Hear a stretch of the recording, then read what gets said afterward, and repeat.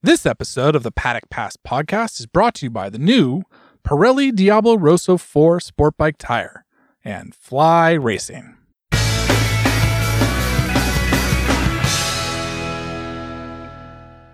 Hello and welcome to the Paddock Pass podcast presented by Renthal Street. From race to adventure, custom to naked, look no further than Renthal Street for handlebars, clip-ons, chains and sprockets. So, after a week in Italy, I'm going to jump to a conclusion that Neil Morrison and Adam Wheeler are pretty much tiramisu's masked as men at this stage. David Emmett, you're probably absolutely disgusted at the volume of tiramisu pictures, desserts, milky coffees that you saw from Italy. So I'm going to go out on a limb and say that the three of you just can't stand the sight of each other at this point. Yeah, exactly. That's not something which has changed in the past sort of 5 years or so. So why now? But I'm just disappointed in the lack of variety of desserts which they pick, because it does seem as if they eat at least 17 tiramisus every day. Well, that's where you're wrong, Dave. That's the glory of tiramisu, because there's so many different varieties on how it's made. But to be honest, I'm a little bit weary of the pizzas. I wouldn't mind if I didn't see another pizza for a good while, but then heading back to Italy and also to Bologna Airport on Friday for the Motocross of the Nations, I fear my chances are limited. Neil, I can imagine that you are the exact opposite to Adam in that regard. I'd say you had another pizza for your lunch today. Exactly, yeah. Pizza's currently in the oven as well, so I might nip out 20 minutes into this podcast, if you don't mind, just to go and get that one as well. Wouldn't want to have an afternoon without pizza. So yes, and I'm kind of curious that, if you sort of followed our WhatsApp conversations, you would almost think that Adam and I don't even really like tiramisu. It's just that we order it so we can take photos of it and send them to David. You would almost think that, but maybe not quite. I'll tell you what, I am always impressed at the range of vessels in which it gets served. The little coffee machine thing was quite entertaining. I did like that, even though it was containing a substance which is completely vile and should be made illegal in all 157 nations around the globe. Dave's obviously gotten rid of quite a few countries as well now. Obviously enough, guys, there was a little issue before the tiramisus. That tended to be action in the MotoGP World Championship from Misano. And we were able to see Pecco Bagnaia win that race from Fabio Quartararo and Enea Bastianini up on the podium. So this was a real turn up for the books all the way through the weekend. So I'm going to kick off the podcast with, as usual, our moments of the weekend. So Neil, I'm going to start with you. What was your moment of the weekend? My moment of the weekend, Steve, was the Moto E title decider, the second race on Sunday, because it was, it was pretty epic, pretty dramatic. There's not many times that you can list the final lap of the final championship, the final race of the championship in which the two title contenders have come together and actually one has knocked the other one off. But I thought both of the Moto E races in Misano were really good, really interesting. We had the guys in the championship fighting each other for the wins in both races. I kind of think that it might have just turned out in the right way. We might talk about this a little bit more in our Moto2 and Moto3 show later in the week. But I think it was the thing that Moto E needs, because I feel that maybe it had just lost a little bit of something this year. I didn't get the impression that it was attracting that much interest. But with a final like that, I think it's exactly what Moto E needed. Bit of controversy. Yeah, Neil, I'm just going to take you up on some of that now. We'll obviously talk about it a little bit more in later in the week in the Moto2 and Moto3 show, but we saw changes to the qualifying this weekend. We saw obviously a big battle at the front between Aguilar and Jordi Torres, and it was spicy. It went all the way down to the wire, and it's what you need whenever you've got a championship decider for, at the end of the day, a World Cup like this, where people need to be given a reason to be excited about it. Yeah, exactly. Yeah. They've kind of had some minor changes to the basically the bikes this year, but nothing too crazy. I think there are changes incoming for 2022 to take Moto E into the next step, and then there's further changes to be announced for 2023. So this is going to be something that will be, I think, a part of MotoGP, maybe even in an expanded way next year and then further years. So yeah, it's not going away. In a way, it reminds me a bit of the World Superbikes. World Superbike Championship is getting... I mean, I'm really looking forward to listening to you and Gordo talk about this on the Superbike show, Steve, because the World Superbike Championship is really sort of livening up as well. We've had some really good, exciting racing with Jonathan Ray and Toprak Razgatlioglu going backwards and forwards, and that was just what Superbike needed. And this sort of incident between Egerter and Torres was also, it was just what Moto E needed. I mean, I'm a fan of Moto E, and I think it's clear that it's not going anywhere. I think, the competition is just going to advance as the technology does. But for me, the biggest limiting factor is they're all on the same bikes when it's a sector of the automotive industry that is, experiencing real innovation. I think, okay, you have the possibility, and Neil and I were discussing this over the Misano weekend, that a manufacturer like Honda could sweep through with the Mugen project and maybe dominate the races. But then I think that sets, a bar of competition. Then it's up to other manufacturers and other brands to also show off their advancements with e-bike technology to try and catch them. I mean, that's really what Grand Prix, especially prototype racing, should be all about. It should be about entertainment, Adam, and about close racing. And I think that's what the people behind Moto E have set out to do in the first couple of years, because they know that there isn't the interest just yet from manufacturers that want to get involved. So what I think they're doing is they're setting a platform, basically, which is entertaining and which might attract fans and dismiss some of the naysayers that obviously exist regarding electric racing, and basically have that sort of structure in place for when manufacturers are interested and have developed the technology to take part in it. I don't know, Neil. I kind of disagree with you. Even at the top of the show, I'm sorry to launch into a debate right away, but I think it could be a place for some really cool shit. So really get the attention of the public. I mean, let's be honest. If you want to introduce new people to motorcycle racing, it's not going to be via Moto E, is it? It's going to be via the fire-breathing beasts that are in MotoGP. So the Moto E is almost like for the refined area of the purists. Maybe you can get mainstream news coverage by saying, "Look at our green, sustainable bikes." But, that should be the class where you show off, like I said, that the latest kind of ideas in two-wheeled automotive technology. I think from the TT0 race, you had something like that with the Mugen bikes there.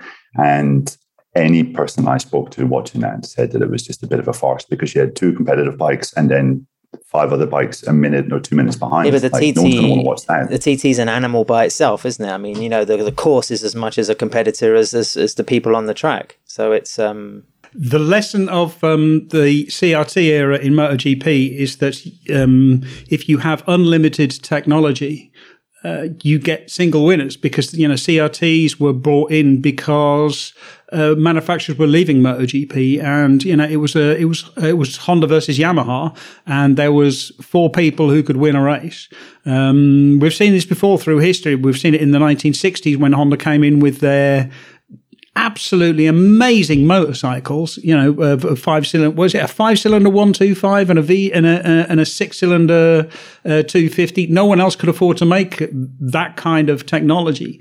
That's the danger. The danger is that there is one dominant manufacturer who throws a lot of money at it and just sort of cleans up and scares the other manufacturers away. So you need a very level playing field. And I don't think we understand the technology enough about motorcycles, about electric motorcycles, to be able to build a really good, solid balancing platform. Because in the end, a lot of it is just about sort of battery capacity and how you manage the battery capacity, and that becomes very, very difficult. But I mean, I understand. I agree in theory with Adam, but Neil is completely right. I have to say, having gone to the TT for years when TT0 was there, it was absolute shite. And it's the last thing I want to see in a Grand Prix class as well, because it was so clear just where the budget had gone. Mugen were guaranteed their wins. Everyone else was a real half-hearted effort. Moto E's not perfect, but it is what it is. And it's there to be basically a control class. And if you're able to do that, and then wait and see what happens long term. But I think there's nothing wrong with having it there just as that single entity at the start. Maybe just to close this, because I can see I'm being ganged up on. The TT is a far different prospect than Moto E, where you've just created another clone class, where you're almost showing off the kind of level of, with full respect, B and C level riders, rather than the technology itself. I think there's as Dave mentioned, you don't want to get to a point where one manufacturer is streaking ahead, but I think Moto E clearly, is nowhere near that kind of level yet. Maybe you could reassess it after 5 years and bring in various levels of control, like has been done to every Grand Prix category since. But I think you have to allow a competition to breathe and to really for engineers and technicians to express themselves. And I don't think. Oh, okay, mate. Neil's got a point with the entertainment package. Oh, it's cynical. It's very hard for me to admit that, but it's. I think there's something equally wonderful about seeing some obscure Swiss manufacturer coming in and showing off something that's maybe light years ahead of other things in the paddock. Well, I would have to say as well, I do see where you're coming from on that, because I love looking back at the original years of Moto 2 whenever you had 15 manufacturers on the grid, but it always ends up being where everyone just gravitates towards whatever's competitive as well. And you could end up having it where a couple of years of Moto E might have it where there's a lot of variety, but gradually that would all change as well. Yeah, exactly. That's exactly the history of all of these things. Race teams are incredibly conservative. Riders want whatever's going to win. So you will end up with basically, one brand. The rest of them have been chased away. And I don't think the technology is ripe yet, but it's something for the future. Well, let's move on anyway to the next moment of the weekend. David, what about you? My moment of the weekend was the last corner. We actually had some really good battles for the end, but the one for me was Marc Marquez and Joan Mir mugging Jack Miller in those last couple of corners.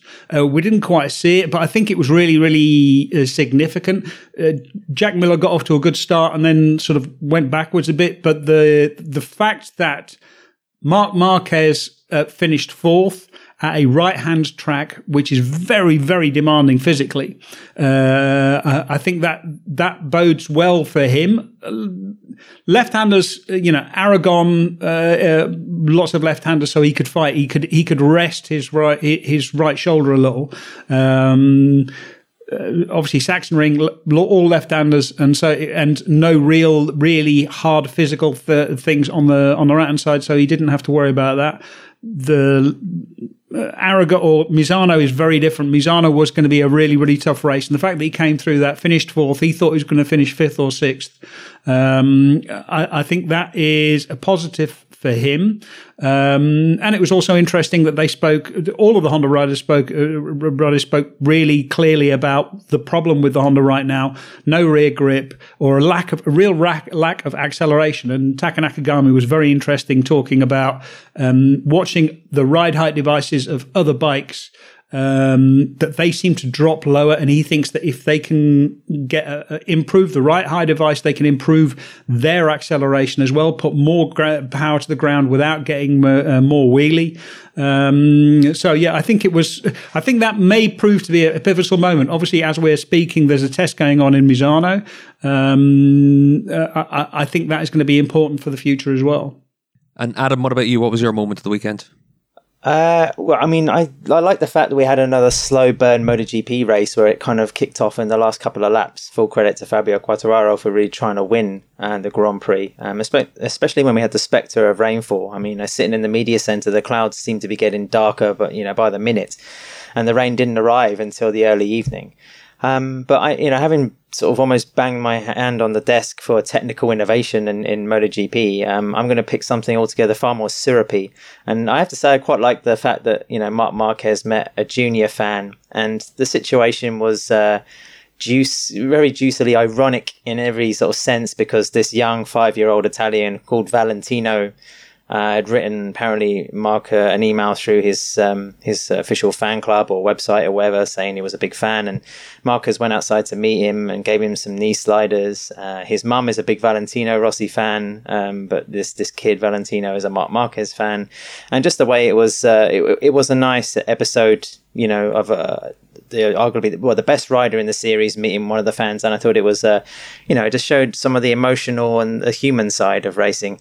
And the thing is, it's kind of split opinion from people that I've spoken to about it, because some people tended to think it was, again, quite a nice gesture and quite sincere, but then the other view is that it seemed almost manipulative and very highly staged and quite artificial, which is the height of cynicism, if you like. So I'm going to jump on the other side and say I really quite liked it. And the thing is, having interviewed Mark a couple of times and seeing his demeanor and the way he is in the paddock, that's what he's like.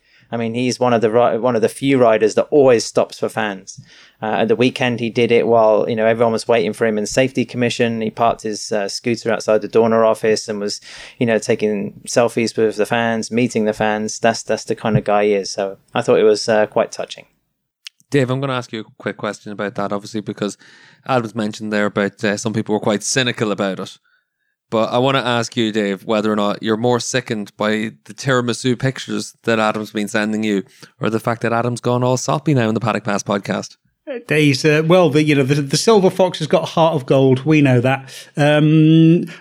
One interesting thing, Mum, big Valentino fan, kid, big Marc Marquez fan. I think that tells you a lot about the state of MotoGP than that it's a generational thing. I think it's great that once again Adam is recording this podcast with a giant Taylor Swift poster behind him as well. So it's just good to see Adam. It warms the heart. I'm going to pick as my moment of the weekend, and this is probably one that Yamaha won't be too happy that I'm picking as my moment. I'm picking Yamaha and their Speed Blocks livery in World SBK and the Endurance World Championship this week as well, because the bikes turned out and they were beautiful. White and red Yamaha color scheme always looks fantastic. And then as the races got underway, Superbikes was on first, and Garrett Gerloff crashes on the way to the siding lap. Locatelli has a real struggle during race one. Toprak has a technical problem out of the race lead. The endurance race starts with the Baldor, and Yamaha are looking quite good in this race. And then suddenly Yart hit trouble, and it's just the biggest disaster imaginable. And it goes once again to show you should never have one-off liveries. You should never have one-off leathers, because it always ends this way. I seem to recall that Valentino Rossi had a one-off livery on his bike at Valencia, and it was such a disaster that he said that he would never do it again. And I think they had to eventually. There was one year where they had to literally twist his arm to make him do a special livery at Valencia, but it went totally against the grain. But that was like one track. He was okay at other places. That was fine. I think there was a special livery at Assen for Fiat. I remember one year. But yeah, yes, it's always a risk, but the bikes looked absolutely fantastic. Yeah, I remember he did it at Mugello as well in 01 in the 500 Honda, and he crashed and then still did his celebrations afterwards. So after that, he said, these one-off things, you need to be pretty careful about them. And then it was definitely a case of fool me once, shame on me. And for Rossi later on, he learned his lesson. Yamaha clearly didn't, though. But it definitely made for a few rice smiles around the paddocks over the course of this weekend, I think. So hang on, Steve. I get banter for choosing a nice, lovely moment of fan interaction, and for your moment of the weekend, you pick a set of stickers that we didn't even see in the Grand Prix. Well, I'll be honest, Adam, I didn't even see the Grand Prix yet either, so I can't pick anything from the Grand Prix weekend. I'm just back from Catalonia, so it's a struggle for me to pick anything from the MotoGP weekend, except for the tiramisu pictures, to be honest. And it's just lovely to see that behind the cynical layers that you see on top, there is a heart underneath it all. Well, I'll tell you what, we're going to take a break on the Paddock Pass podcast just that all of us can repair our broken relationship with one another. But when we come back, maybe by that stage, I'll have actually sat down and watched some of the Grand Prix and we'll know something to ask you about from it.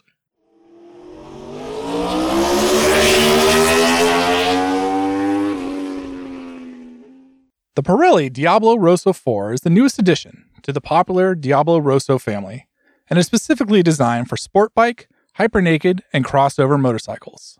Giving riders a superior level of grip, the Pirelli Diablo Rosso 4 gives precise feedback and control in both wet and dry conditions, raising the benchmark for high-performance sport tires on the road. Available in a wide range of sizes, the Pirelli Diablo Rosso 4 is the culmination of nearly 20 years of testing and R&D in the factory, on the roads, and on the track with World Superbike. Visit your local dealer or online retailer and pick up a set today. Welcome back to the Paddock Pass podcast presented by Fly Racing and Renthal Street. So we're looking back at the Misano Grand Prix weekend, and David, I'm going to kick it off with you. What was your big topic and your big talking point from the San Marino Grand Prix? My big talking point was the start, really, Pecco Bagnaia start. I didn't see anything at the first time of watching, but later on, it looked like Pecco Bagnaia might have jumped the start. So I went back and had a look, and it does look like he moved from the cameras that we can see. So I emailed Mike Webb, race director, and he kindly replied and explained that they have side cameras. I think we've seen this from the time that Cal Crutchlow jumped the start as well. They have side cameras, and they have dedicated staff whose only job is to watch the start to check to see if there's any movement. And it is the rules are no movement is allowed except a very small movement and a stop before you go. But in the end, it's also down to the staff to actually judge whether any advantage was gained. And I think it's fairly clear. You can argue that no advantage was gained because literally, if he moved before the lights, it was perhaps a few hundredths of a second advantage. He got there were other riders on the grid who actually got a better start than him. He got into the corner first, but he didn't get into the first corner first, but he didn't get in with a huge advantage. And it didn't make any real difference to the outcome of the race, because, Fabio Quartararo hunted him down later on, but Fabio Quartararo lost all of his time battling Jorge Martin and then battling Jack Miller, and then also running off track when Jack Miller went completely wide at turn 11. In the end, it didn't make any difference, but it was also interesting because that was Pecco's strategy. The strategy was to get a good start and to go from the start, because he chose the soft tyre to do exactly that, to try to get away. Fabio Quartararo went for the medium, which wasn't going to be as quick from the start, but he knew he had the pace at the end. And that's what turned it into such a fascinating contest right at the end, because we had a fantastic last lap where Quartararo finally he closed down, I think, 3 seconds in about 6 or 7 laps. And really made a huge difference in that. And it looked like he might be able to get past. But Bagnaia put up a fantastic defense in those last in those last couple of corners. Quartararo realized, all right, this is going to be too difficult. I'm not going to risk. It would have had to take too much of a risk to get past, and that turned into the Battle of the Championship. And it's also really nicely laid the ground for the remaining 4 rounds for the rest of the championship. It's when it comes to if you look at the video again of like Pecco making his start, it's almost like he lunges into it a little bit. There's a sort of kind of body motion, if you like.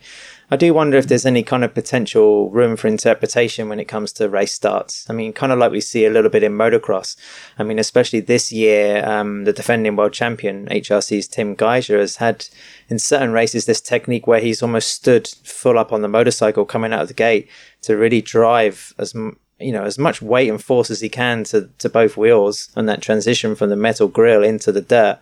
And there are kind of, over the years, we've seen techniques where riders, as we mentioned in the note show over the weekend, the gate used to be made of dirt and riders would dig out a little rut. Some of them would, build like a little ramp up to the top of the gate itself. So the bike was already going up and over the metalwork to, again, aid the best chances towards a hole shot. Some riders would build a little ramp towards the end of the rut. So the bike was almost seesawing in between. There was a rider, a Spaniard called Jose Butron, who used to roll the bike backwards and then full throttle forwards, and just that extra little gain of momentum. I remember a Dutch rider, Mark de Ruwer, used to try it as well. Was just like helping, the inertia, I guess, of the bike going forward.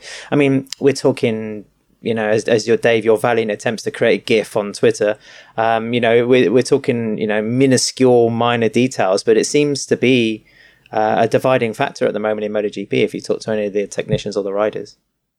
Yeah, I mean, the start has become incredibly important also just because of these start devices, these whole shot devices.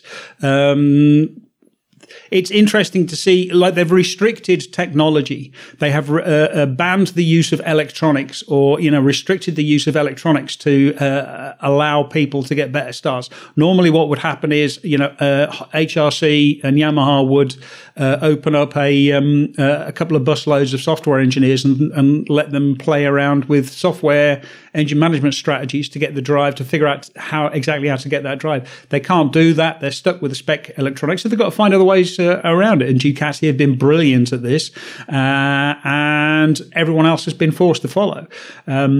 Starting is really important. I think it's an interesting point about what you say about motocross, because you can see that Bagnaia is sort of rolls his body forward. It looks like the bike moves. Difficult to see, especially from that angle. Obviously, like I say, there are cameras on every row at every bike looking at whether the bike actually moves or not before the start goes out. But in the end, it's down to these dedicated officials to make a call of, yes, they move. Yes, rider A moved, and yes, it was a clear violation. If there is any doubt, if it's questionable, then the rider is always given the benefit of the doubt. This is one of these things. But I do wonder, as you say, I wonder if there's a way that they're using their body to, propel the bike or help the bike get off the line along with the whole shot device. And I also wonder how much has changed between the whole shot device and not having the whole shot device, and whether people's body position, that has changed people's body positions as well. Well, the KTM always claimed that, the whole shot device didn't really bring any kind of benefit. I mean, they're all using them now. Maybe it's just a case of, everybody else has it, we have to have it as well. But, there's two factors. I mean, as Neil's reminded us in shows over the last year, MotoGP has been setting, quite a few records for the closest race finishes, of all time. There's also the fact that Misano seems to be a particularly tricky track for passing. A couple of riders mentioned this in their debriefs, but then you have a rider like Miguel Oliveira who said that he didn't feel Misano was, any harder than any other circuit for overtaking. So it's a bit of a mixed bag of opinions, but they are two reasons why manufacturers are getting tremendously anxious about starts and trying to find some sort of advantage. Yeah, I mean, it's about marginal gains. So the closer the field gets, the more important, tenths and hundredths of seconds become. If you are, if the top 10 is separated by a few seconds, then you really need to be looking for every last hundredth to make the difference. If the top 10 are separated by 50, 60, 70, 80 seconds, then really the cost benefit of seeking out that last 100th is much, much lower. The rider can actually find a 10th quicker than, or more easily than the engineers. Because everything is so close, you have to get everything absolutely spot on. It's getting more and more and more about, getting every specific detail just right every race. Just looking at the race itself, moving on from the start, I spent a good part of yesterday and Sunday evening trying to think about who was probably the most content out of Pecco Bagnaia and Fabio Quartararo after Sunday's race. I mean, in some respects, you would say that, Pecco's won his second race and he managed to stave Quartararo off and did a brilliant defensive job in the last couple of laps. Therefore, he has to obviously be the happier man. He's got some great momentum behind him now going into the final four races. But then there was something in Fabio's performance, the way that he was risking everything to close the 3-second gap when he could have just stayed in second and collected 20 points in a safe, kind of measured way. There was something in the way that he was kind of frantically closing that gap down and trying to put his rival under all that pressure, which makes me think that, he might consider that, because he was essentially one Yamaha going alone against, as you mentioned, Dave, 3 Ducatis of Miller, Martin and Pecco. And he, beat 2 of them quite comfortably, beat 3 of them quite comfortably, actually, when you factor in Enea Bastianini. But he was coming from 12th on the grid, so that is slightly different. But I think this was it was a race where both of the top two could really sit back and be appreciative of just how brilliantly they had ridden. Yeah, and Fabio said in the press conference that, it was maybe his best race in MotoGP because despite not winning, because he did he rode a perfect race, put everything on the line, did his best. And again, winning we've talked a lot about what it takes to win a championship. That ambition and drive to try to do everything, you can is also one of these really, really important factors. Why has Marc been so successful throughout his career? Because he wanted it more than anyone else. Same with Valentino Rossi. Valentino Rossi wanted it more than anyone else. And Fabio seems to be right at that point right now. I think Pecco Bagnaia is going to get that at some point, but he hasn't won enough races to make it. And also, I think, Fabio can smell the championship, and he took a big step closer to the championship despite finishing second. Well, let's just look at that as well then, Dave, obviously, because over the last couple of rounds, Pecco's won both races. He's pulled back over 30 points on Fabio. But this was a big moment for Fabio, considering it had been a bit of a tricky weekend at times. Weather conditions working against him. Could the Yamaha work in the wet? There was a lot of factors this weekend that could easily have led a rider to lose their head. Yeah, absolutely. And he didn't. And he stayed calm. Even when, like we said, there were spots of rain. I can imagine how he must have felt if he noticed spots of rain on his visor, knowing that the bike is just terrible in when it gets wet. He stayed calm and he kept pushing and he came through. And I think it was a really impressive performance. Also, you saw that I think Simon Crafar spoke to Massimo Meregali of Yamaha after the race, and he said that they had done their calculations with regards to the tyre. Pecco was obviously using the soft rear, Fabio the medium, and Yamaha had noticed that there was a drop-off with about 10 laps to go, and it does take a tremendous amount of self-assurance and calmness and patience if you're the rider going with the harder option, waiting for that to come to you, especially when Bagnaia had such a fantastic start, and Quartararo was getting messed around by the likes of Martin and, to a lesser extent, Miller. It was impressive that he didn't become flustered, and this has just been Fabio all season, more or less. Even when things have been difficult, the going's got tough. He has managed to keep his head, something that we didn't see last year. But then also just something on Bagnaia. I was going through the lap-by-lap analysis. Bagnaia, I think, made a mistake on lap 23, set a 33.0 when the Quartararo's pace was basically 32.4, 32.3. So he gained a massive amount on that lap. But from there, Bagnaia set 4 really consistent laps. And his final lap was just a 10th off his fastest lap of the race. So for Bagnaia to do that on the soft rear right at the end showed that he was also riding really, really brilliantly well in those final 4 laps. Yeah, I put all of the numbers into a spreadsheet, and from lap 12 to lap 26, Fabio Quartararo made good just over 3 seconds on Bagnaia. Obviously, as you say, that was a bit that lap to 23. Bagnaia did a 33.0 and Quartararo did a 32.6. So he made good 4 tenths just in one lap.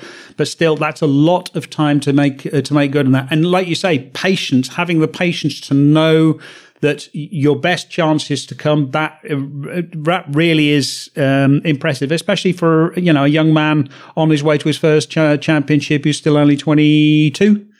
What about can Bagnaia keep it going though?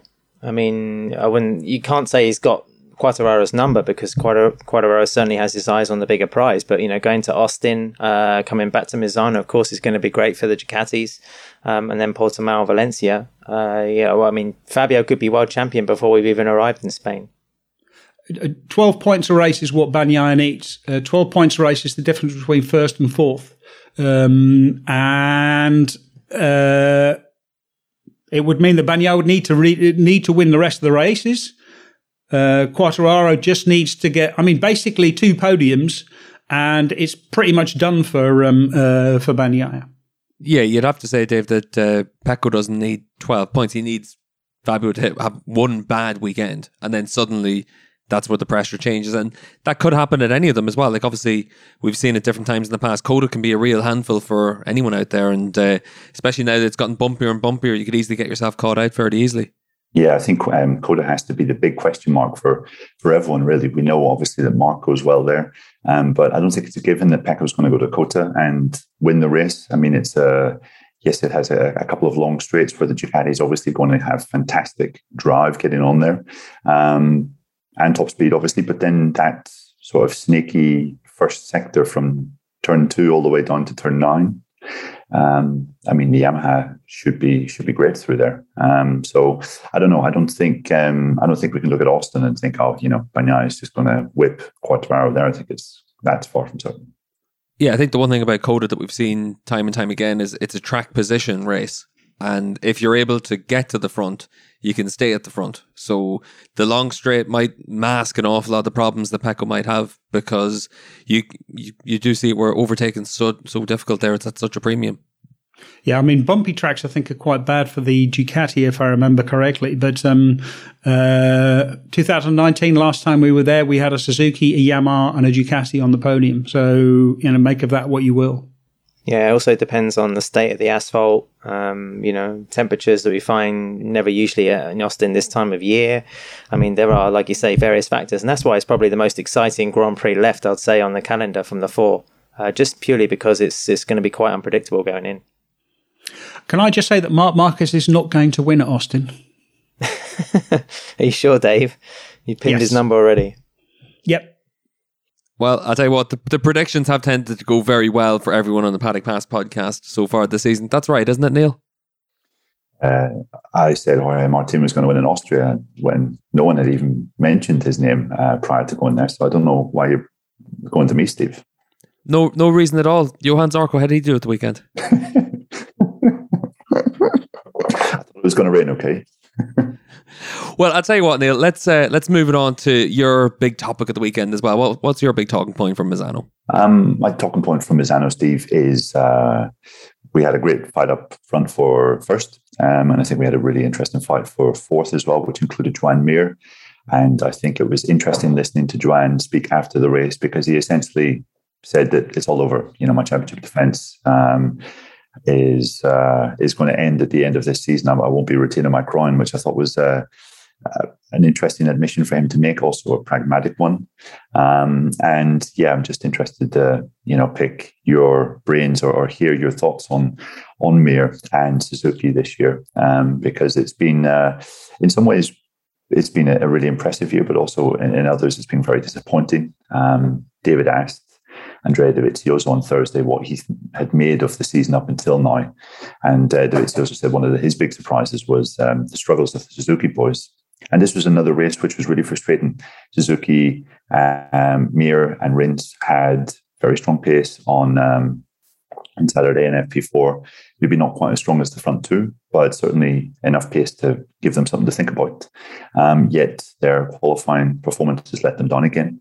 And Mir was complaining afterwards that he basically made the wrong front tyre choice. I think he went with the medium front when he sort of regretted not using the hard afterwards. And there's been a few races like that where just some setup or tyre choices has kind of let him down. And it's kind of tough to know what to make of Mir's title defence. I think in some respects he's been good. He insists that he's riding better than he ever has done. He's making less mistakes than he did last year, but he seems to be very frustrated and in a bit of a dour mood at the fact that he's not up there fighting at the very front. He doesn't really he isn't giving Fabio or Bagnaia food for thought. And for a guy that now has the mentality of a winner, that seems to be very tough for him to take. I think it's been pretty interesting, Neil, to hear Mir attempt to call the shots now. Building up into Suzuki, obviously won the championship with them this year. I think he's been not landing jabs on the team, but also like dictating terms to a degree. I mean, 5 podiums from 14 rounds, only 1 second place finish. There, like you say, there's been a sort of a bubbling theme of frustration throughout the year. Largely, some of his more frank or depressed debriefs have been after qualification, when he realizes he's got quite a lot of work to do on the Sunday. And, it was interesting to hear him talking in Misano of the fact that, he's making demands now, Suzuki, for next year already. The bike, the engine, everything needs to be much more competitive. They were the last team to introduce whole shot device and the ride height device. Suzuki needs to be more proactive, a little bit more inventive with their technology. If they get it wrong with the Michelins in 2022, then I think you're going to see a very disgruntled, former world champion. And you'd imagine, I don't know what is Mir now, 24, 25. Not even, I don't think he's even in his mid-20s yet. I think, if he's going to be a tempting target for the likes of Ducati or perhaps even Yamaha, or even, maybe HRC. It's, he'll be probably the rider right at the top of everybody's shopping list for the following season. Yeah, Alex Rins was interesting because both Rins and Mir have the same problem. They qualify badly, and they can't qualify well because they can't get that last bit out of it. I think the whole shot device is a lot of that. It's also, the rear ride height device is what we should call it. It's also, to an extent, the balance of their bike. I think if you took all of the ride height devices off and whole shot devices off, the Suzuki might end up being the best bike on the grid because it's just a really beautifully balanced package. It's fast and it handles well and it brakes well and all the rest of it. It's just that once you start adding all these bits and pieces to it, they still haven't really figured that out, and they need to be able to do that. If you look at what Aprilia are doing and Ducati are doing with their automatic whole ride height devices, where you operate it before corner entry, and it comes up automatically out of the corner. It just takes something out of the rider's hands which you don't need to cope with, and that really is where Suzuki is struggling. It just shows in the times, like Mir's qualifying time was a 32.4. 1.3 seconds off pole position, which was a monumental effort from Bagnaia. But his best race lap was a 132.5. So essentially, there's 1/10 difference when he's done 24 laps on a tyre in the race and when he's in qualifying trim. And obviously, there was a few things that went wrong. He was probably going to be able to go quite a bit faster in qualifying, but for a variety of factors. But still, it does underline that there just is not that. You put a new soft tyre in, there's not that area where Suzuki can jump forward a couple of tenths, and we've been saying this for the best part of 2 years now. This is nothing greatly new, but his frustration at the situation certainly does seem to be a bit more apparent than it was at any other point. Yeah, I mean, Rins said about the Ducati seemed to have made 5 steps forward, and where Suzuki haven't, and that has been the big difference. Ducati have really made a fantastic job, and the Ducati is looking like the best bike on the grid at the moment. And there's going to be 8 of them next year. That's a lot of Ducatis to get in the way. And also, even the satellite bikes are going to be GP21s, and the GP21s, very, very fast motorcycle. Yeah, no doubt we'll be able to have a bit more of a discussion about that after the break. We're going to take another quick break on the Paddock Pass podcast, though.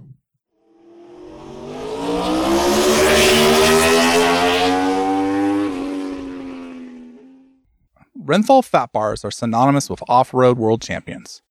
The Renthal Street Fat Bar draws from decades of experience to create the ultimate 28mm handlebar in a range of street-specific bends. Whether you're looking to alter the height, width, rise, or sweep of your handlebar, Renthal Street handlebars offer a bend to suit your requirements. Use the WorksFit handlebar comparison tool at renthal.com to find the perfect bend. Welcome back to the Paddock Pass podcast presented by Fly Racing and Renthal Street. Adam, we haven't heard your topic of the weekend. What's your big talking point from the San Marino Grand Prix weekend? Yeah, don't worry, Steve. It's not going to be some big fluffy bear or a costume or, the guy that presented his girlfriend with a rose in the grandstand. No, World Superbikes takes care of all that, where we get Top Cat down in Parc Ferme, Scott Redding proposing to his girlfriend on the podium. So don't worry about that. That's on the Superbike show. That's the real heart of racing, that is, Steve. No, I think it's more, I'd just like to highlight the fact that something that came up on Sunday afternoon after the race, and of course on Monday, thanks to one of our colleagues, on Speed Week, Gunther Weisinger, he had an interview with Carmelo Espeleta and has his hands on the 2022 MotoGP calendar, which, unsurprisingly looks far more like a normal racing calendar. It's starting on March the 6th in Qatar and goes all the way through to mid-November at everybody's favourite circuit, Valencia, to round things off. There's 2 new tracks involved. There's the Mandalika, if I said that correctly, course in Indonesia, which is extremely interesting. Of course, we're still to see any real kind of degree of completion when it comes to that facility. And of course, the Kimi Ring, which, is now sort of 2, maybe 3 years in construction and waiting, both for MotoGP and motocross, in fact, who are due to go there in the summer for the off-road. Aside from that, it's 21 races, which, you would have to say in the times or the kind of twilight stages of the pandemic, fingers crossed, is still optimism at its best. I do wonder if there is going to be any of those Grand Prix that does fall victim to the axe, simply because of rising cases, the need to limit public events or spectators or whatever else. I mean, things haven't been too easy for circuits. Dave, as your intimate knowledge of Assen, has come to bear fruit. So I just kind of, like Neil was posing the question with Joan Mir and Suzuki, I just thought, what do you guys think of the prospect of 21 races if MotoGP can really make them all? Because it does seem maybe overkill, but also maybe the promoters and the circuits, the whole organization, everybody needs to get things going on normal again and recoup some cash, some sponsors, and keep the sport, at the level that we sort of know it. Yeah, I mean, Dorna lost a lot of money, especially last year during the pandemic. I think they did a little bit better this year. But yeah, so they need as many races as possible, because the more races they get, the more the more money they get from TV broadcasters and sponsors, and the more things, another Grand Prix means another title sponsor that they can get money from, because the title sponsor pays Dorna, they don't pay the circuit. So from that point of view, it's understandable, but it is the pressures on everyone there is getting very, very high, because I mean, even for me, just working from home, it's still 5 full days that you are. And when I say full days, I don't mean 8 hours. I mean 18 hours that you're actually working. And I mean, sure, the riders get paid millions to go there to fly around the world and do all the rest of it. And they fly in private jets and a business class when it's overseas. But there's a whole bunch of Dorna staff and IRTA staff and team mechanics who are getting paid not very much money at all, who are away from home for weeks and sometimes months at a time. The pandemic's been particularly hard on the Japanese staff, because basically they live in Andorra for 9 months a year pretty much, because they can't go backwards and forwards. So it's really taking its toll. I think 21 races is too much. I think 20 races is too much. 18 races I like. I think 18 races is really good. I understand why Dorna are doing it. They get more money.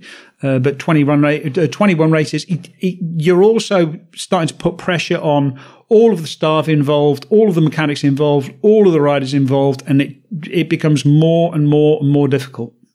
Yeah, it is a big calendar whenever you go to 21 races. And I look at it from the perspective of whenever I was full-time in MotoGP, it was 18. Went to Superbikes at 13. I still end up doing quite a few extra events through the year to try and just get your extra work through the year as much as anything else. And it takes me back up to usually about 21, 22 events a year. And that seems about the limit I'd want to have for something. So 21 races for the season, for me, is probably about on that limit for us. But Neil, obviously for you as well, you've had it where you've had 18 races, 19 races, the pre-season tests. It's a long season once you're in the middle of it. It is, Steve, yeah. I mean, it's a long season if you have all of the races in Europe, like we have done basically for the last year and a half.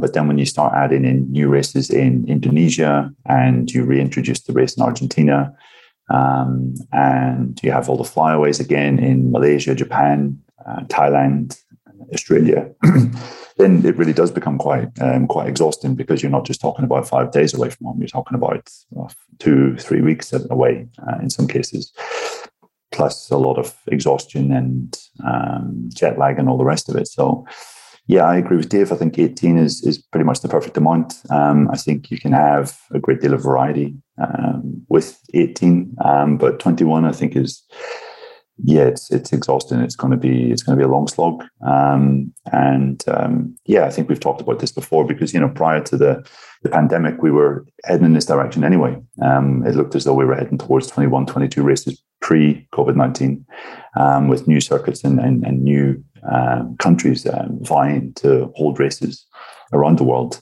You just have to ask yourself, if there's more of something, does it devalue that thing? I mean, if you're seeing a MotoGP race every weekend or every other weekend all year long, does that suddenly devalue the kind of the Grand Prix format? In my opinion, it does ever so slightly. In fact, it does completely. I'm not massively in favour of having 21, 22 Grand Prix. I think it's much too much. Yeah, I mean, just to say that basically, Dorna earns somewhere between 5 and 10 million, depending on the circuit per race for every race that they have. So you can see why they want to do it. And those flyaways, they're paying more. It's interesting that Termas is back on there. I mean, just to run through again to listeners who maybe haven't seen the list, starting on March the 6th, then going straight to Indonesia. Then 3rd of April, it's back to Termas, which, suffered a catastrophic fire. But from, many people who's in the know, they seem to be rebuilding the facility. The 10th of April, back to Kota. Before the end of April going to Portimao and then into Jerez and then the usual European season. That's a shame Brno's not on the calendar still. But Red Bull Ring, of course, there, Kimi Ring, like we've mentioned, and then it filters all the way through. I think October is probably going to be the heaviest month with Motegi, Buriram, Phillip Island, and then Sepang before heading to Valencia. But no sort of super surprises really. Well, there mightn't be surprises in that ad, but let's hear if there's surprises when we get our winners and losers from the San Marino Grand Prix. Dave, I'm going to kick off with you with who was your big winner? My big winner was Fabio Quartararo, but for a lot of the reasons already mentioned. He got one hand on the championship. Sure, he finished second. He rode a fantastic race. He really put a lot of pressure on Bagnaia, and to Bagnaia's credit, he withstood that pressure. But he went from an advantage of 11 points a race to an advantage of 12 points a race. Like I say, I think 2 more podiums and the championship is pretty much done. So I think that this was a race in which he took not a massive step, but certainly a significant step towards wrapping up the 2021 MotoGP championship. And how is Fabio's game when it comes to sunglasses, Dave? Do you approve? Well, he doesn't wear them in Parc Fermé in interviews, so I'm fine. Actually, he does. He actually has quite nice. I do like his sunglasses. The I don't know who makes them, and I don't want to because they're not going to give me money. But I mean, they are nice and they don't cover sort of 3/4 of his face, unlike certain other riders. Well, next week on the Paddock Pass podcast, sponsored by Oakley, we will be talking to Fabio Quartararo, of all people. Oakley, if you're interested. It's all right. It's not too bright in Ireland these days anyway. We're past the summer, so I'm not that keen on pushing for some. Adam, what about you? Who's your big winner from the weekend? My big winner for the weekend, I'm going to go for Andrea Dovizioso, Steve. We talked a little bit about him on the Paddock Post Note show, which you can catch on Patreon. But I think to sign that deal with a factory Yamaha, come back to MotoGP, he looked pretty sprightly in qualification. Okay, he finished 21st. I think it was 42 seconds behind Bagnaia. It wasn't like an amazing second debut by the Italian. And, I still think the issue of his motivation to come back to MotoGP still needs to be dissected a little bit. But, I think it was good to see Dobby back. He's clearly more than still capable of running the speed, and he's only going to get quicker. Neil, can I ask you a question then related to Dovi and his comeback? Were you the big winner from this weekend because Dovi was back? I managed to keep my composure completely intact, Steve, in the press conference on Thursday when he was welcomed back. So, yeah, there were no high-pitched squeals or peeing in my seat in the press room, I can tell you. I think one thing about Dovi's motivation there, he has a very different, it's completely different for him than it is for Gerloff and for Dixon, who also rode that bike. He knows that he's got a contract next year. He knows that he's got 4 more races after Misano. So he's approaching it very, very differently. He's doing it really, really slowly. That's a huge advantage for him. So I don't think you can judge very much by his race results now. I'll be interesting to see what happens at Portimao or perhaps Valencia. I think Valencia is going to be a much, much better measure of what he can do, because he knows the track so well and he will have had a lot more experience on the bike. And maybe Misano too as well. So, but he has a really, really easy job at the moment because he knows everything is already fixed. It's all sorted. There's no pressure on him. He can ease himself into this. Well, what about you, Neil? In terms of your actual big winner from the weekend, apart from it being yourself, obviously, who was it? To be the man that stood on the podium for the first time in MotoGP, in Bastianini. We've barely mentioned him in the show so far, which is slightly criminal, I would say, because he was sensational. That's because we were waiting for you, Neil. Neil, you're making it seem like these things aren't planned out long in advance in the Paddock Pass podcast. Now, this is unacceptable. You could well be put onto the losers list for this weekend. Yeah, as a result of that. don't point out you're like some, all-seeing doyen of the podcast, and you have the authority on correct predictions and verdicts. I thought that was my official title, Adam. That's one of the statements, one of the reasons why I come onto this show, because I'm known as that the doyen and oracle of the podcast. But no, I think Bastianini is rather self-explanatory. A few people were expecting him to be on the podium. I think we could maybe envision a season best result at Misano, but the manner of his performance was quite ridiculous. Had he not qualified in 12th, I'm not sure whether he would have been able to run completely with Bagnaia up front, but he certainly had the pace mid-race to be challenging the guys up ahead. And it was just pretty cool to hear the likes of Marquez and Miller talk about how quick and how impressive he was when they came past him. Miller was seemed completely perplexed and bamboozled at the lean angles Enea was able to carry through turns 11, 12, and 13, those fast rides at the end of the straight. He's always been great at Misano. This has been one of his strongest tracks in kind of the lower classes. Won a Moto3 race there, Moto2 race as well. For him just to sky through the field, we were all saying that he's going to loop it after he got up into 4th and then 3rd.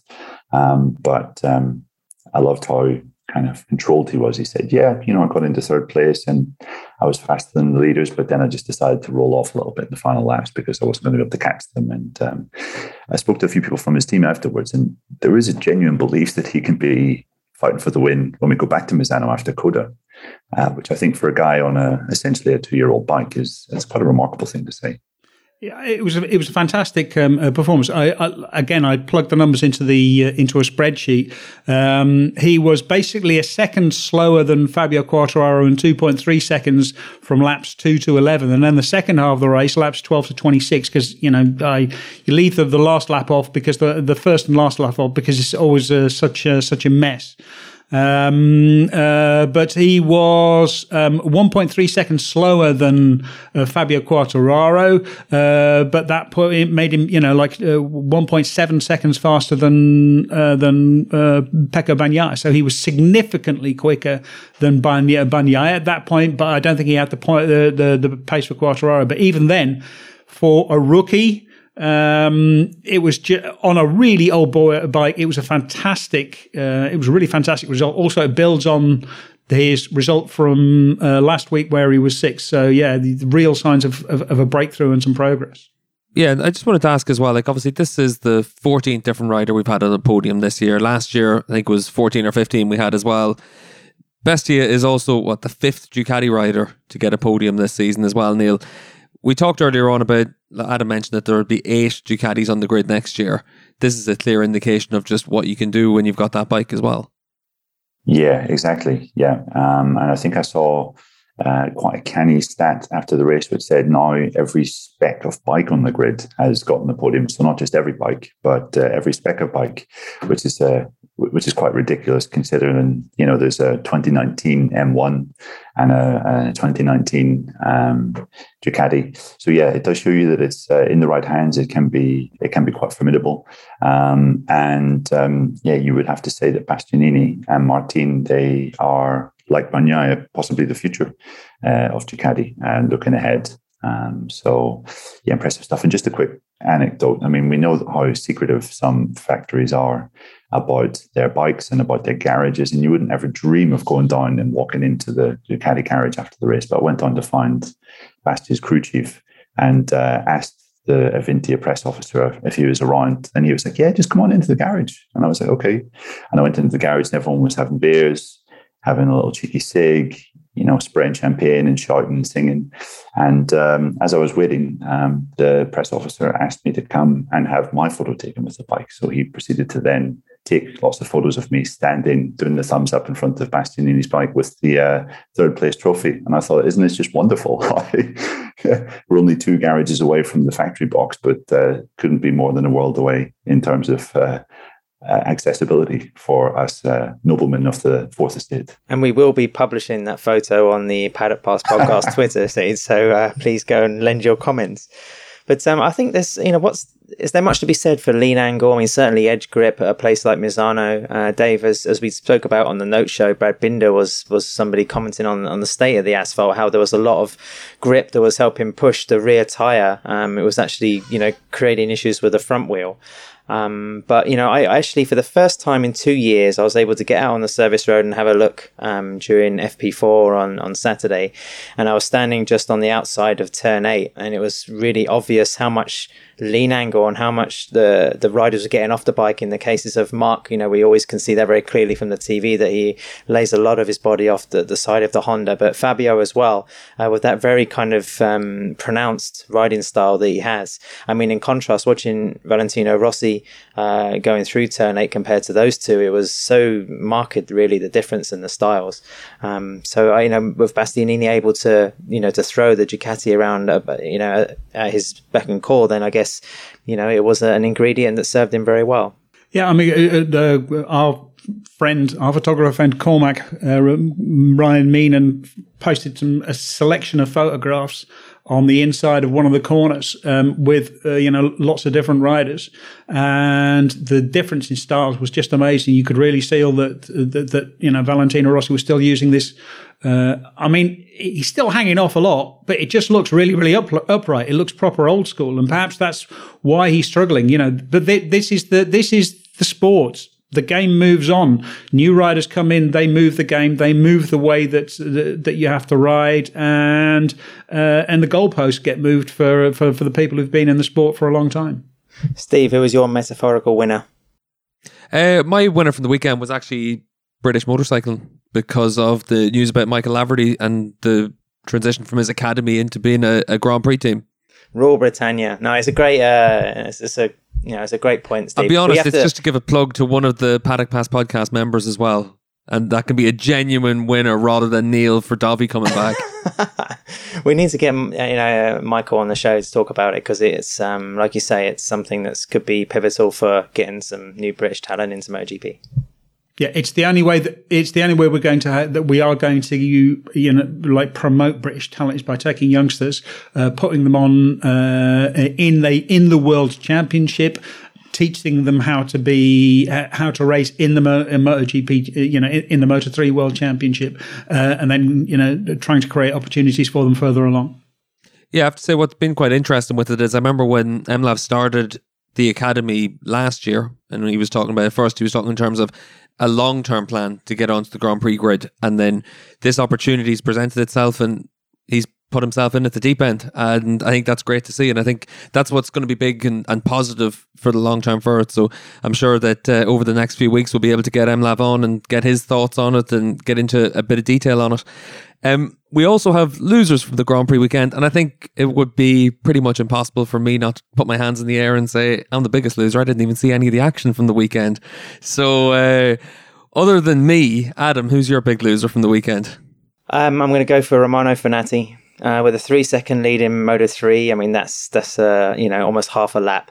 to crash at sort of turn 15, going through one of those tricky left-handers, after being on the right side of the tyre for most of the lap. He had a great chance to, repeat his Misano victory from last year in 2020 and just before he buggers off to Moto2 next season. You could see the reaction both from him in the pit box and also from the team. It was really, a victory that it was his to lose. I mean, he binned it short and sweet. I think, that was pretty hard for them all to take. And I think I loved his post-race quote as well, because I write sort of the text for Husqvarna, and this little kind of soundbite came through where he clearly had sent the message, a good while after the race, where he said he was disappointed for the result, but very happy because he was able to be, that quick. And next time out, he's hoping to repeat the first half of the race, which is great. I mean, so if you can repeat the first half of the race, it's just the second half where you need to get to the flag.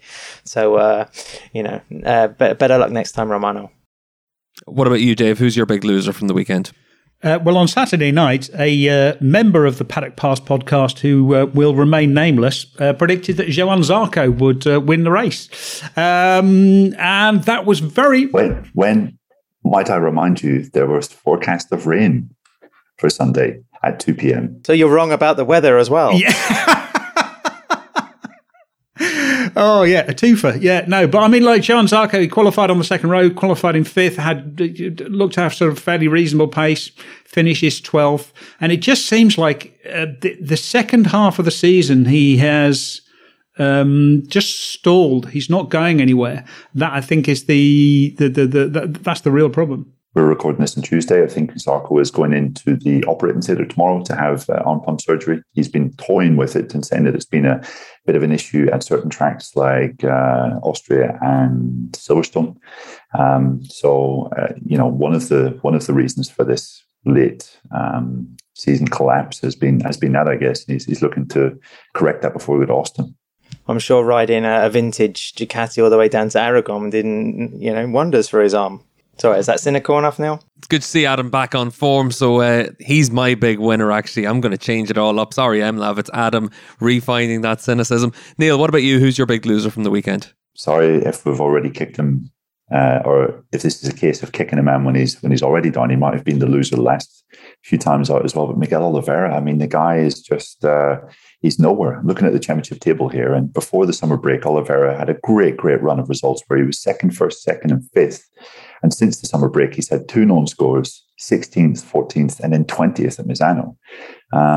He was pretty adamant on Thursday going into the race that it was just a case of having certain things line up in a row and go in your favour to kind of get back on form and show some potential, which would maybe take him towards where he was prior to the summer break. But I think when the season's over and Oliveira does a debrief with us and tells us, where it all went wrong, I'm pretty sure that the wrist injury that is sustained in Austria will play a lot more prominent role in proper analysis of the season. I think he's maybe playing that down. He has to be, because it's quite ridiculous. He's literally gone from one of the strongest men, one of the 2 or 3 strongest guys in the class, to not even being able to buy a point.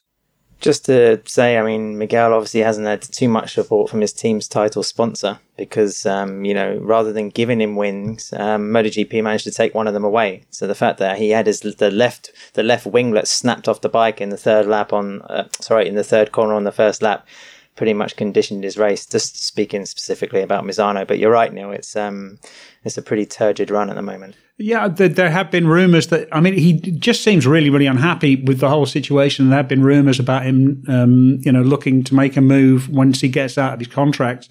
Brad Binder was already signed up through, I think, 2024.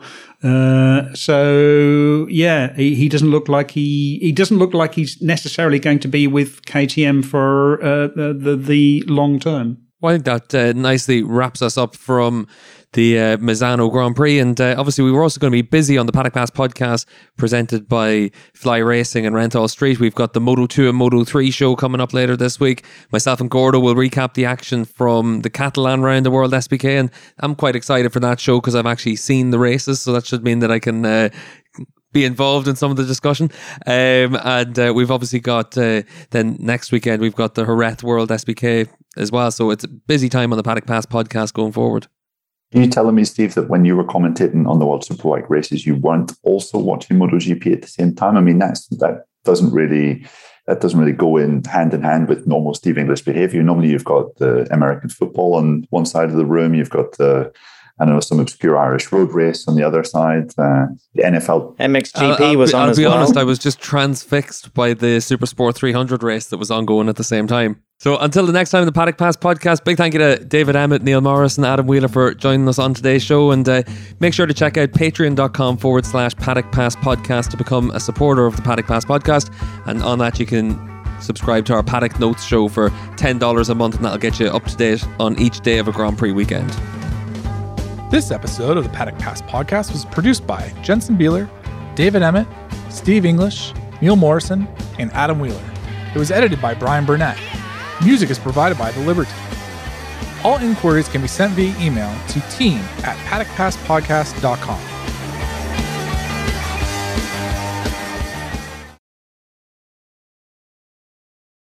It looked like there were really good races in World Superbikes, and I didn't get to see enough of it, so fucking annoying. Never mind.